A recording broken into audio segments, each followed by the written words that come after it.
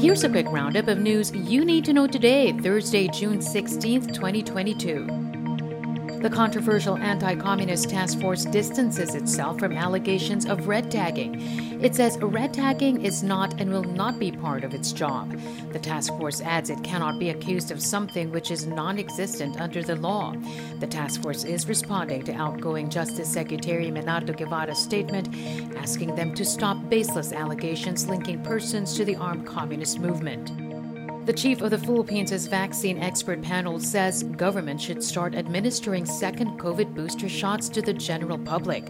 That's amid the recent increase in the number of daily infections and the detection of more Omicron subvariants. Currently, only senior citizens, immunocompromised individuals, and health workers are allowed to receive the additional dose. An association of private hospitals here in the Philippines says they have yet to feel the impact of rising COVID infections. The group's president says majority of hospital admissions are non-COVID cases.